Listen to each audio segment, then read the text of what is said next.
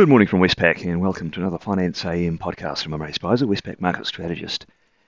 In the financial markets overnight, markets were mostly fairly well contained in the absence of really major news, but we did see the Aussie and the Kiwi supported by slightly positive risk sentiment, the S&P 500 up 0.3% on the day. Bond yields overall saw little net change, although there was a flurry where yields did spike on the back of some stronger than expected inflation data out of France and Spain. In the currency markets, the US dollar index is unchanged on the day.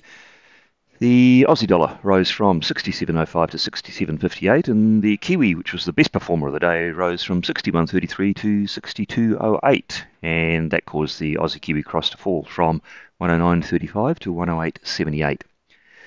In the interest rate markets, US 2-year Treasury yields ranged sideways between 4.79 and 4.83, while the 10-year yield round trip from 3.92 up to 3.98 after that inflation data in Europe, but then plop back down again to the starting point. So net, no change there.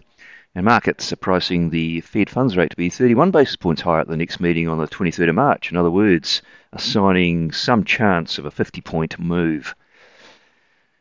In the commodity markets, Brent crude oil rose 1.6%, copper rose 1.1%, iron ore unchanged, and gold rose 0.8%.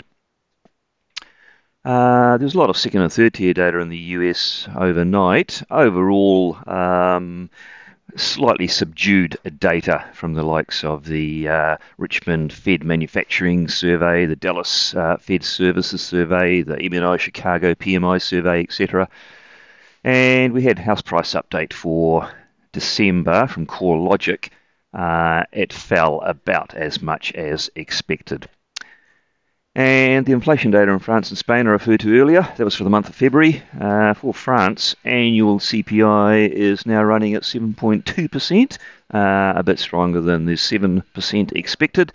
And in Spain, it's running at an annual pace of 6.1% against expectations of 5.8%. This is taken as an indication that wider Eurozone CPI inflation, which will be out over the next couple of days, will be stronger than expected, and that might feed into ECB rate hiking expectations. Now, looking to the day ahead, what's out for markets to watch? In the local time zone in Australia, we'll have Q4 GDP. We're expecting a 0.8% quarterly gain for an annual pace of 2.8%.